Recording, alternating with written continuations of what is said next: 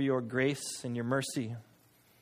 I want to thank you for Jesus and the gifts that he brings to us. I want to thank you for salvation, forgiveness, healing, and wholeness. Lord, I pray that this morning, the words of my mouth and the meditation of my heart would be acceptable in your sight, my rock and my redeemer. Amen. Amen. Amen.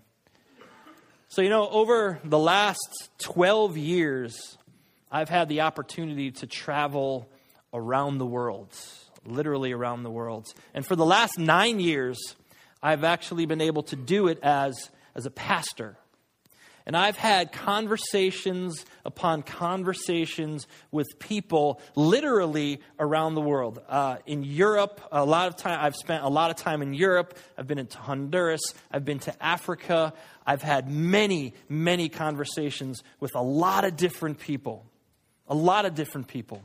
And the ones that intrigue me the most are the conversations that revolve around faith, that revolve around God.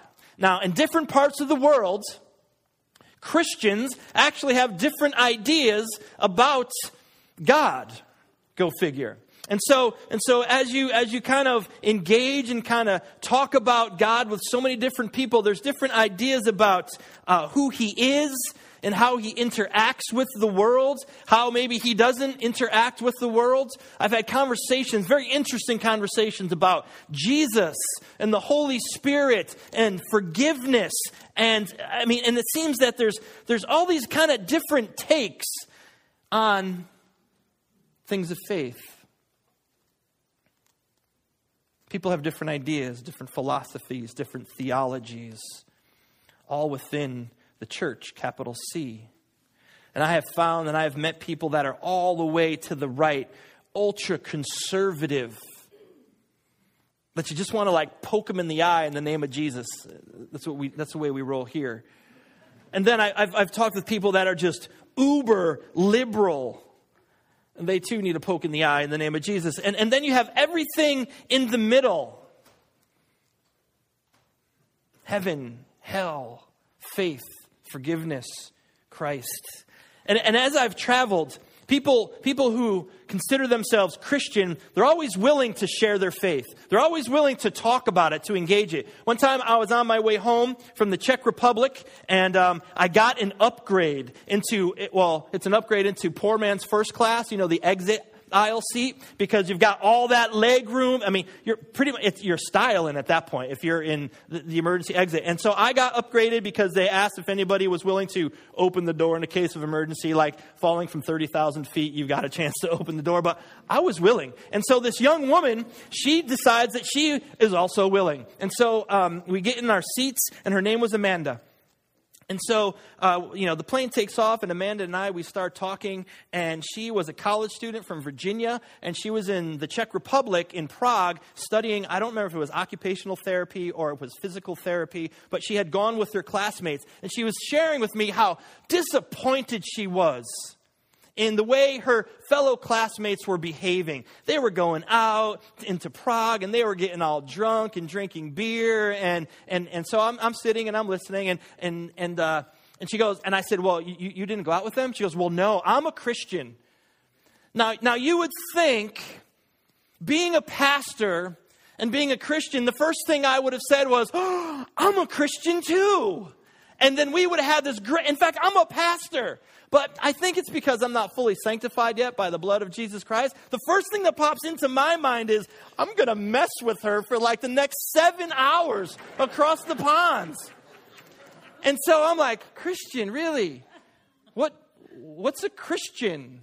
And she's just she smiles and she's like, here it goes. And she just whoa. And she just laying it out there, man. And she is bringing it hot and heavy. And I'm thinking, wow, some church down in Virginia is really doing their job, man. This girl, she knew. And so I'm playing along. And I really think I brought her to the point where she thought she was going to seal the deal. Right? And then again, my sinful nature just took a nosedive. And I just started saying, well, and she said something about like, well, the Bible says. I said, yeah, I don't believe in the Bible. And she went, I said, so don't quote it anymore because I really don't believe in it. And so she looked at me and she goes, and I told her, I said, well, it's just written, it's a bunch of stories written by a bunch of guys. Oh, no, she says. It's the inspired word of God written down by people. I believe that wholeheartedly but I couldn't let her know that, at least not yet. And she said, it was inspired by God. I said, so was Pearl Jam's first CD, but I don't base my life on that. And so I thought I was going to catch a fork to the chest at this point because she was just like, ugh, and she was convulsing.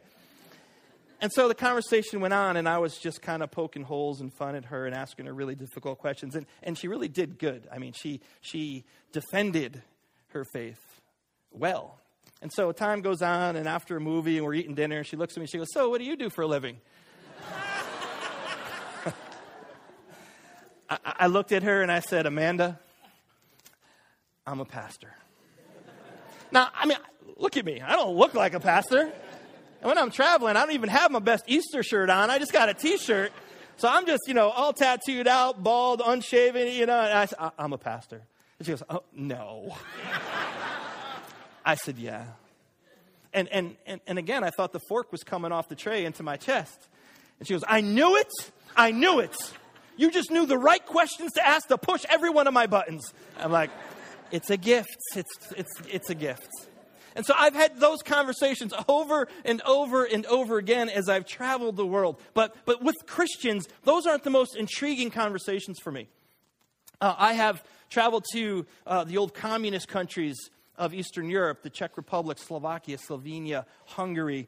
And what I find there in those old communist places, it's very difficult for people to believe in God, to have any kind of faith. In fact, in northern Bohemia, where many of my friends live that I know from the Czech, they say that it's about 95% atheist. Now, they say that, and I'm a card-holding member of they, and I haven't written that policy, so I cannot confirm nor deny that that's the truth. But it's really a atheist-centered culture in that area. They don't believe in anything.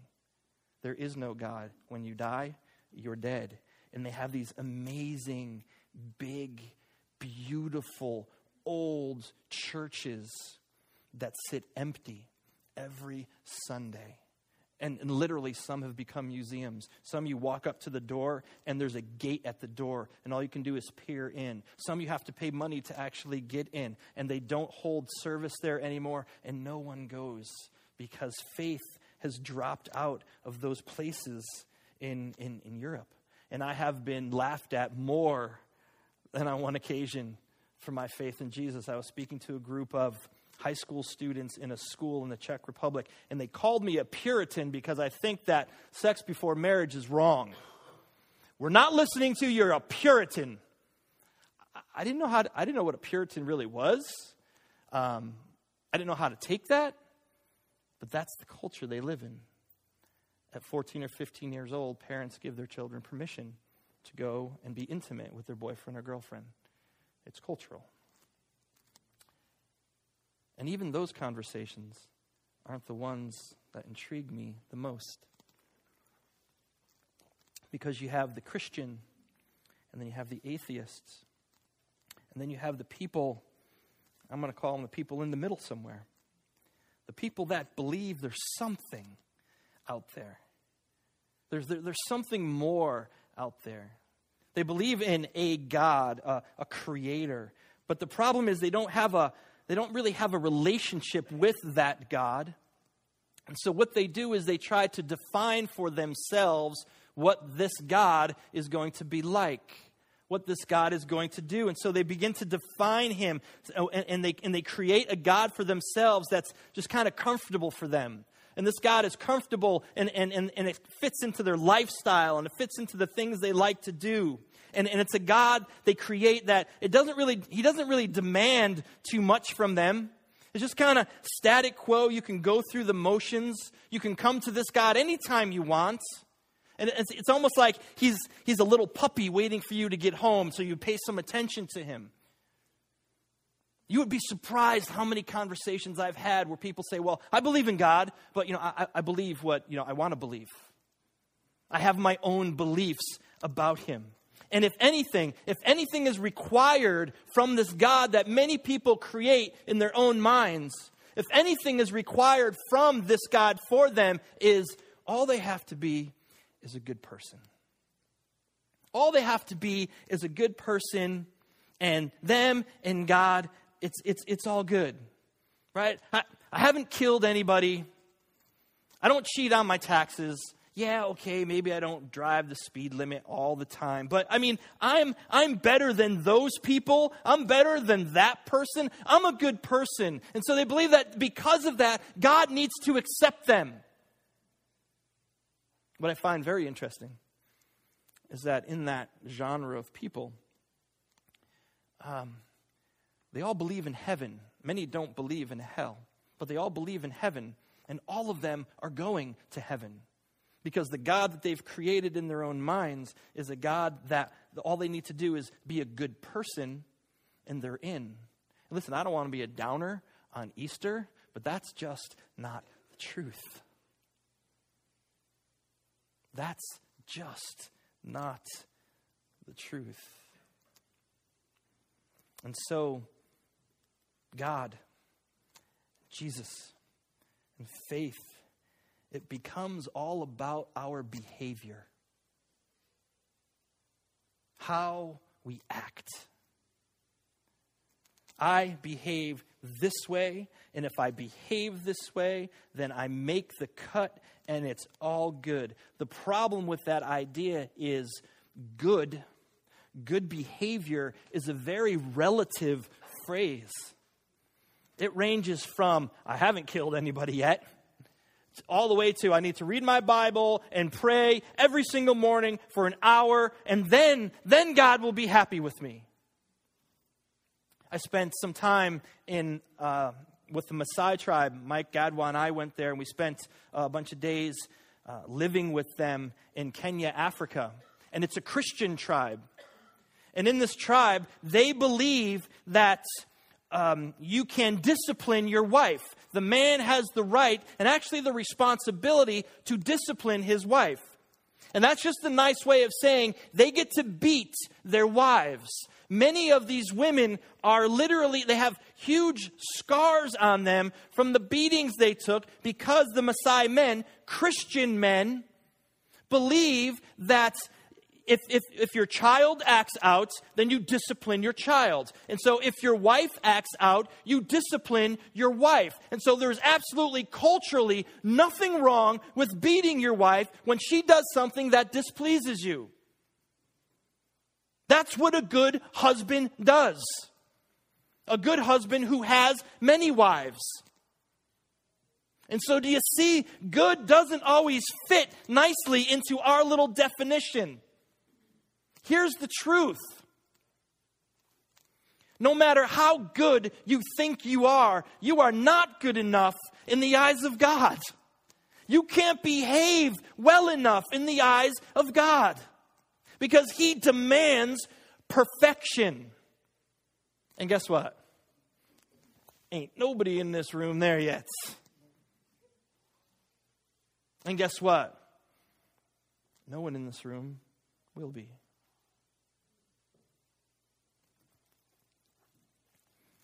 And so we're bombarded. These people are bombarded by this idea that if I only behave this way, if I'm a good person, then I'm okay with God, and it's a God that they've created for themselves. And then what frustrates me, don't get me going, up too late, here I go. What frustrates me is in the genre of politics. Like, we use this word conservative. And to be a conservative, that means you're a Republican. And since the evangelical bigwigs get behind this conservative movement, then there's this misnomer that says you have to be a Republican in order to be Christian, or you have to vote Republican in order for you to be a good Christian. Let me tell you something, and this I'm sure of. If Jesus Christ walked this earth today, he would not be a Republican. All you Democrats going, Let me just say this. He would not be a Democrat either. You see, Jesus is a king. You don't vote for a king. And he is the King of Kings. Amen. And so, faith, God, religion, it's so dangerous that we look at it through this external lens of politics and programs and behavior and morality and ethics and social issues. And we think that God blesses or he judges on how we behave and that we can work ourselves into God's good graces. I've had so many conversations with people that way. And let me tell you this, you church folk, you are not exempt from this ideology.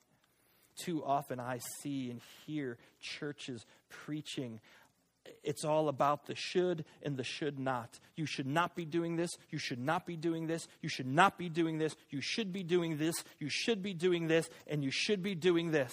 Now let me tell you, there are things we should be doing. And there are things we should not be doing. But that can't be the focus of faith.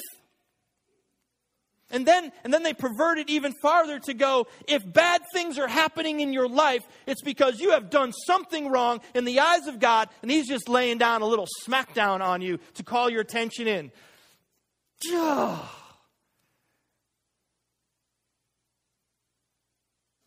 Church world is not exempt from this idea of performing our way into God's good grace. And so in church, and the people that don't go, say, to a church, but they believe in God, they believe in a God, they believe in a God they've created, they believe that all they have to be is a good person. And then they're in. And then I find in people that go to church, if I just follow the rules, then God's going to love me and he's going to bless me. We're more spiritual in church, so we call it, it's the fruit of our lives. And that we can work our way into God's grace. And it's a lie. It's a lie. Because when we focus on behavioral modification, one of my favorite pastors calls it moral deism, when we make morality the God and not Jesus God. We lose our focus and we lose the beauty and the simplicity of the Easter story.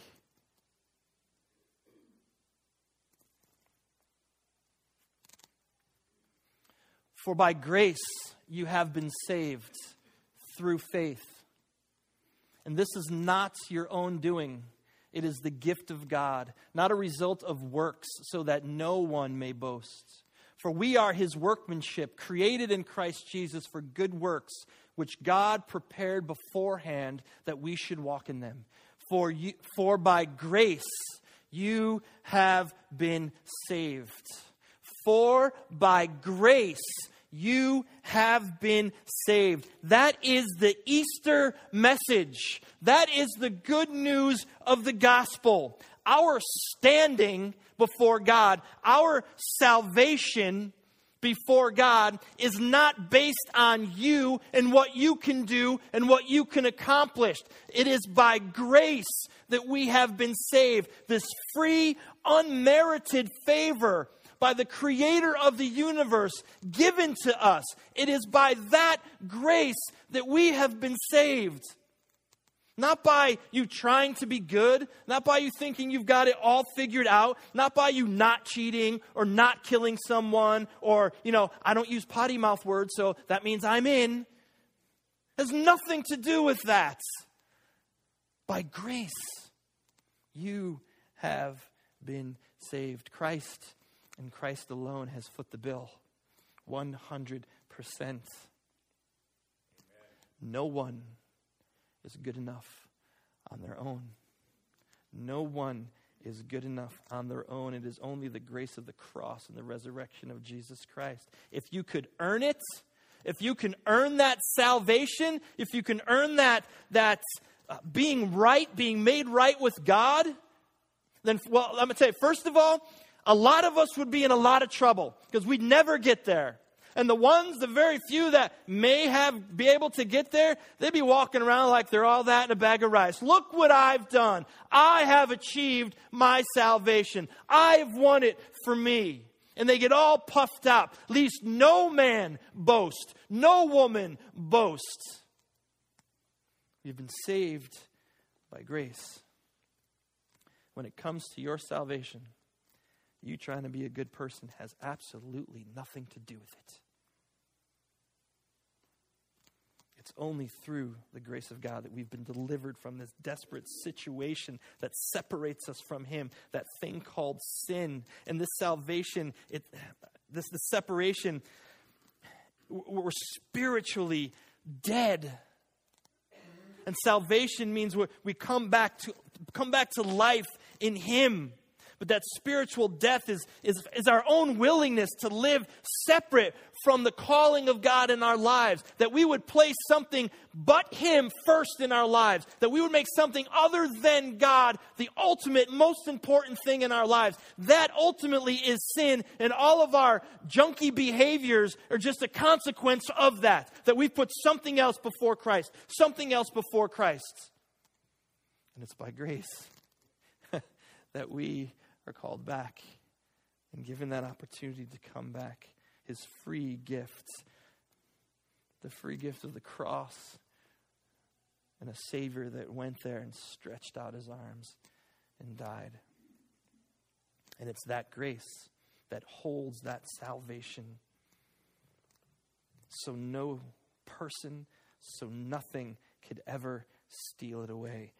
For by grace you have been saved through, what's the next word? Through faith. Amen. We got to talk about this idea of faith a little bit.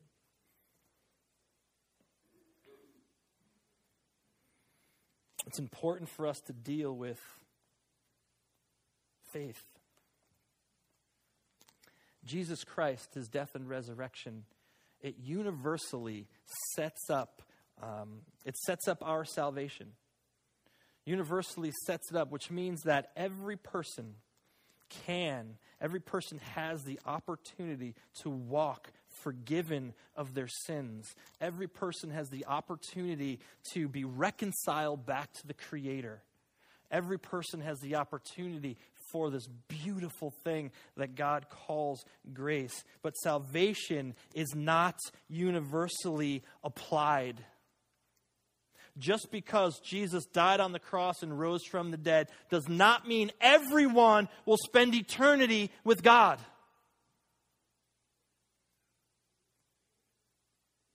It is by faith that we would put our faith in Christ. That we would put our faith in the atoning work of the cross.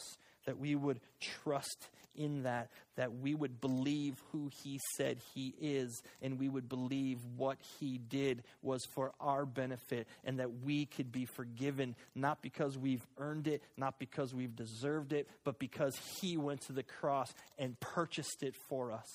It's by faith. God's gift of salvation begins with Him. And it's received by us through faith. I mean, we could say it this way. From God's vantage point, it is His grace that is the foundation of our salvation and not our good works. And from our vantage point, it's faith that is the foundation of our salvation and not our good works. Faith, it ignites grace in the human heart. Faith releases grace in the human heart. And so, man, I want to go to Hebrews. I want you to look at this. Hebrews 11, it says this. Now faith is the assurance of things hoped for, the conviction of things not seen. For by it the people of old received their condemnation. Yep, that's the word. By faith we understand that the universe was created by the word of God, so that what is seen was not made out of things that are visible. There's a lot of stuff going on in this verse, and I wish we could get to it all this morning, but we're not going to be able to. And so I'm going to use the first couple lines just to kind of share some thoughts on faith. Faith is that thing that ignites grace in the human heart. And faith is the assurance of things hoped for. Hope is a very interesting creature. Because if you have a hope in something, that means there is something in your life that you do not have.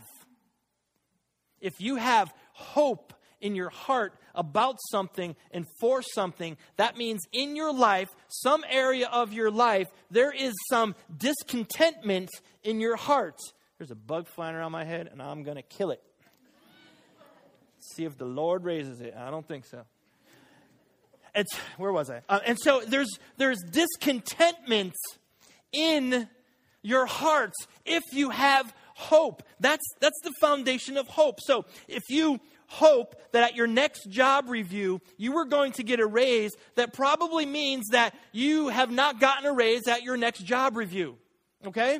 If you hope that you get that job, that means there's probably some discontentment in your life, in your heart, around your current status of employment. If you hope that this year you will finally win the Harley Davidson from the Lions Club in Wolcott, because for the last 6 years you haven't won it, and you hope that this will be the year, you probably haven't won it in the past. And if you have no idea what that means and you're a guest here, ask around, they'll tell you.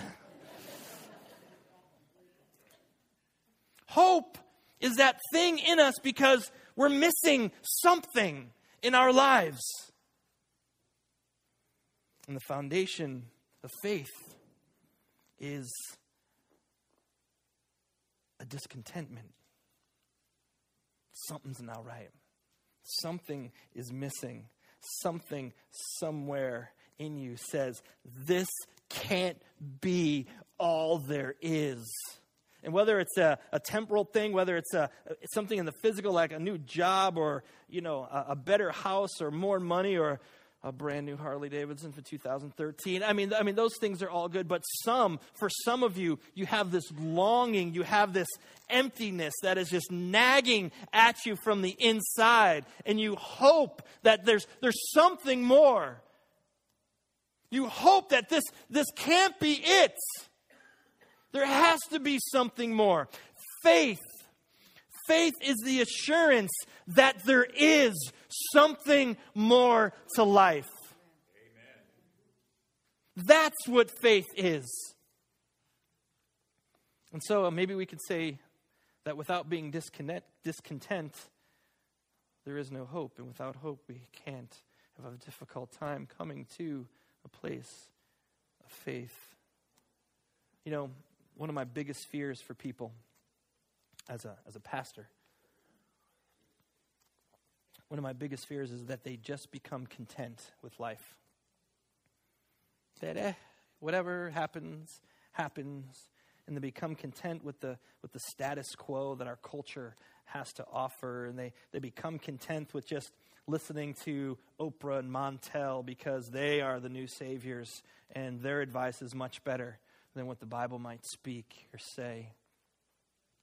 My fear is people become content with just living under the radar and just doing the same old, or they're content in some dysfunction that they're going through. And they just kind of give up. That they're content to be persuaded to live and to believe what someone else's agenda says they should live and believe, whether that's political, whether that's social, or even whether it's religious. My fear is people become content with watching TV and listening to what some marketing company tells you is what this is going to make you happy. You need to have this, and you're watching this lame commercial during an episode of Desperate Housewives, which I will say is one of the worst shows on TV. Oh, I went there. If you're going to watch something good, you watch The Walking Dead and you prepare for the zombie apocalypse. All right? But I digress. And even more so, my fear is, it's a good show. It's season finale tonight. We were talking this morning on a worship team. The governor's going down tonight. I don't know about you.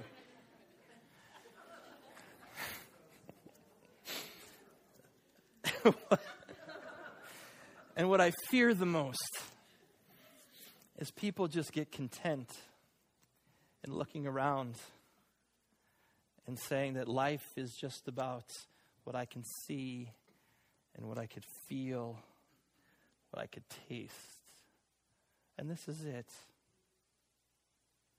This is it. I fear for people that just become content with this. This doesn't mean that you should be all walking around, kicking your feet, going, oh, life, we don't want a bunch of Eeyores. But that contentment in your heart, that this is all there is, and you're good with that. Discontent is the foundation of faith because it screams, there is something more than this. And faith is the assurance that there is. And without faith, the grace of God does not come alive in the heart of anyone. And so we're on this journey. We journey with this idea of faith that begins with being discontent and wanting and believing that there's something more, that this can't be all there is, that my life can't just be around me trying to be a good person, because I'll bet you many times, if you're honest with yourself, you do a lot of rotten things. And so it seems like it can never get ahead of the curve. And that life just can't be, there has to be something more than just not killing someone or not cheating on my taxes. There has to be something more than just a new car or more money or a better job or a bigger house. There has to be something more. That's the contentment that inspires and ignites faith in us. And maybe for some of you, you just become aware that, hey, guess what? The world actually doesn't revolve around you. And there's a bigger picture that you're missing. And there's a bigger picture that you desperately want to be part of, but you really have no idea what it is. And so you allow this longing inside of you, this emptiness inside of you to start to bring you to a place of doing something, of beginning a journey, of looking and asking and seeking.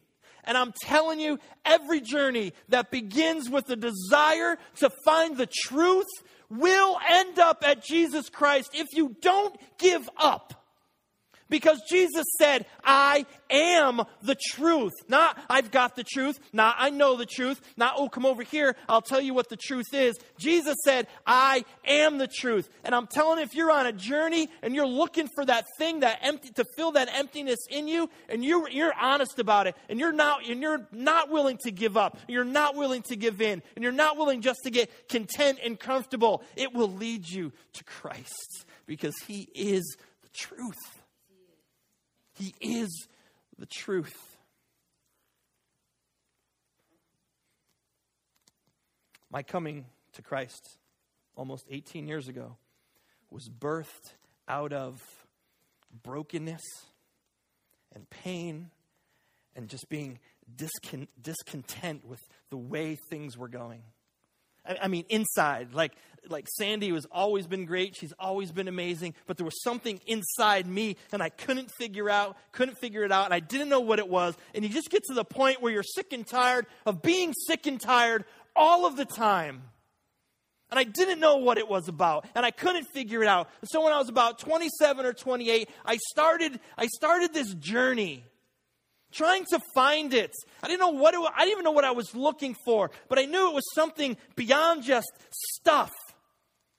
And I started to engage spirituality. Unfortunately, the beginning of my journey, I started to engage things like Carlos Castaneda. If you don't know who that is, Google him. He's a freak. And I went right on through reading things like the Tibetan Book of the Dead and going, wow, this makes sense. From Native American philosophy, I even had my own spirit guide. I think, I don't even know if it was real. I just might have needed medication at that point. I don't know. And I was talking to this, I don't even know. But you see, that didn't fill what I was looking for. It didn't make the difference. And I didn't give up. And I pressed on, and I pressed on, and I wouldn't give up because this emptiness inside me just kept calling me and moving me and pushing me. And I can look back now and see that it was the hand of God continually drawing me. Even when I was reading that junk, He's going, come on, man, just another step. We can do this. And I kept on and I kept on and I kept on until I found myself kneeling at the altar of Bakerville United Methodist Church. And this guy by the name of Earl Lloyd came up to me. I worked with him and he looked at me and he said, Dennis, are you ready to receive Jesus? And before I could say no, I said yes. Amen. And that was years in the making. But it was birthed out of a discontent for man. I'm just tired of the way things are. And so I moved, and I worked, and I looked, and I read, and I prayed to things that weren't God.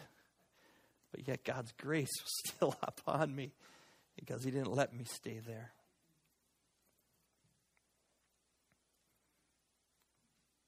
And finally, that journey brought me to the truth. And the truth was Jesus Christ, faith in Jesus Christ. And my faith ignited His grace within me. And that grace brought me to a place of my salvation, physical, emotional, and spiritual. And I was changed. My behaviors changed. Not because I read the self-help books, not because I was trying harder, not because I said, well, I better do this, or God's going to be, because the grace of God transformed me from within, and then everything began to change on the outside. I couldn't fix myself. I couldn't change the way I was living, but the grace of God ignited in my heart through faith changed everything. And He is still to this day writing my story because I'm telling you, our Savior lives. Amen. Thank you, Lord. And He desperately wants to write your story. He's just waiting. He's just waiting. He's waiting.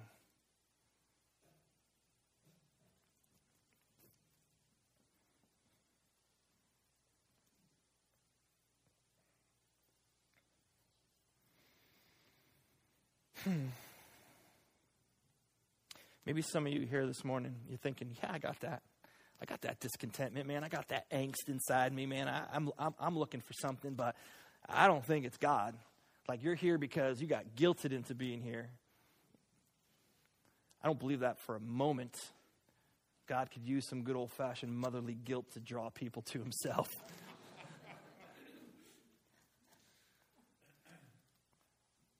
Maybe just like, yeah, I know what you're talking about, man. I got that too. I had that too. I've got it. But God, really? Jesus? Really? Look what it says. It's actually verse 3, but the second paragraph there. By faith we understand that the universe was created by the Word of God. All right, so just in that brief few words, what that is telling us is that everything has been created by God.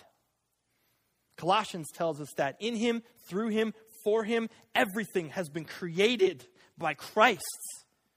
And I interchange Christ and God, they're the same. The Trinity, 3 in 1, 1 in 3.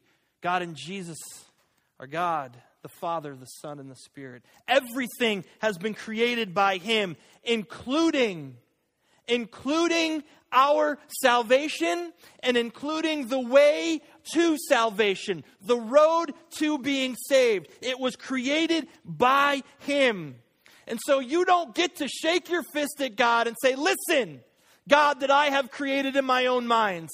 My good outweighs my bad, and so you have to accept me. That's not the way it works. It's not the way it works. You don't get to define who God is. God defines you.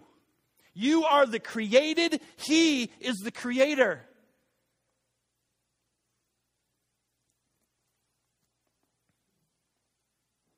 The way to the Father is only through the Son.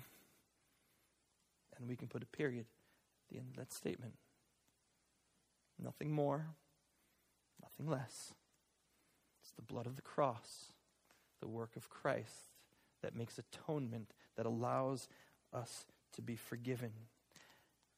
To allow, and that's the grace of the cross. And it is faith in that cross, in that Savior, that ignites the grace in the hearts of people. And when you put yourself under that, and you're just willing to receive, you can be saved. Not because you deserve it, not because you earned it, not because you behaved your way in, but by an obedient Savior who went to the cross to die for each and every person. The only offering that is acceptable to God was his Son on the cross. It's not our good behavior. It's not our bargaining with him. It's not you shaking your fist at him, telling him, hey, look, man, I'm a pretty good guy. I'm a pretty good woman. I don't do this and I don't do that. That's not the way it is. And I don't know how to quite say this. I don't want to sound like a jerk on Easter, but I guess I'm going to sound like a jerk on Easter. If you don't like that, it's too bad. It's too bad. Because where are you going to take God?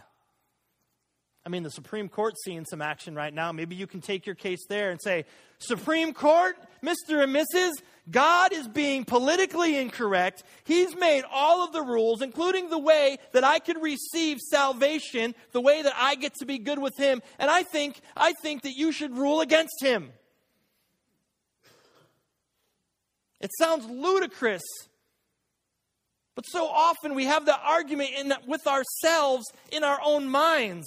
Where are you going to take God to disagree? Who's going to overturn what he says in his word? Who's going to overturn the word of God? A little hint, and I won't even charge you for this one. No one. We don't get to choose how we come. God has chosen. And so you can shake your fist all you want. You can be arrogant, you can be prideful, you can turn your back. But I'm telling you this. One day you will stand before him, every person, and you will either receive the grace of Jesus Christ or you will receive the wrath of God. And I'm telling you, I'm pleading with you, wrath is not the way to go. You can receive the free gift of grace through faith, not by works, so no one can boast. Jesus has paid it all. Jesus has paid it all. And so, on this Easter morning, we don't do sunrise, we do like brunch. On this Easter morning, may you embrace the discontentment that's in your heart. And may it birth in you the desire to seek and to search and to press in and run after this Jesus Christ. On this Easter morning, may you put aside your idea that you can work your way into the grace of God. That you can work your way into his good graces by your behavior, by being good. on this Easter morning, may you put aside that the idea that you're not good enough, that God could never forgive that sin. There is not a sin big enough that you could have ever done that God cannot and will not forgive you of if you go to Him and just ask Him. May you understand that grace is free, or it would no longer be grace. And that you have been saved by grace through faith. If you want somebody to pray for you today, we're not going to do an altar call because that's just weird to me. I'm not sure what I would do. Thump you, I don't know. But seriously, if you want to be prayed for today, for anything, we're going to have some guys over here. Maybe we'll have some ladies too. I don't know. They can pray with you, pray for you. But man, if you're feeling that thing in you, that discontentment, man, that could just be very well God drawing you toward Him. And I'm telling you, faith is the hope of things assured. There is something more than this. And it's beautiful. And it's amazing. And it's still difficult.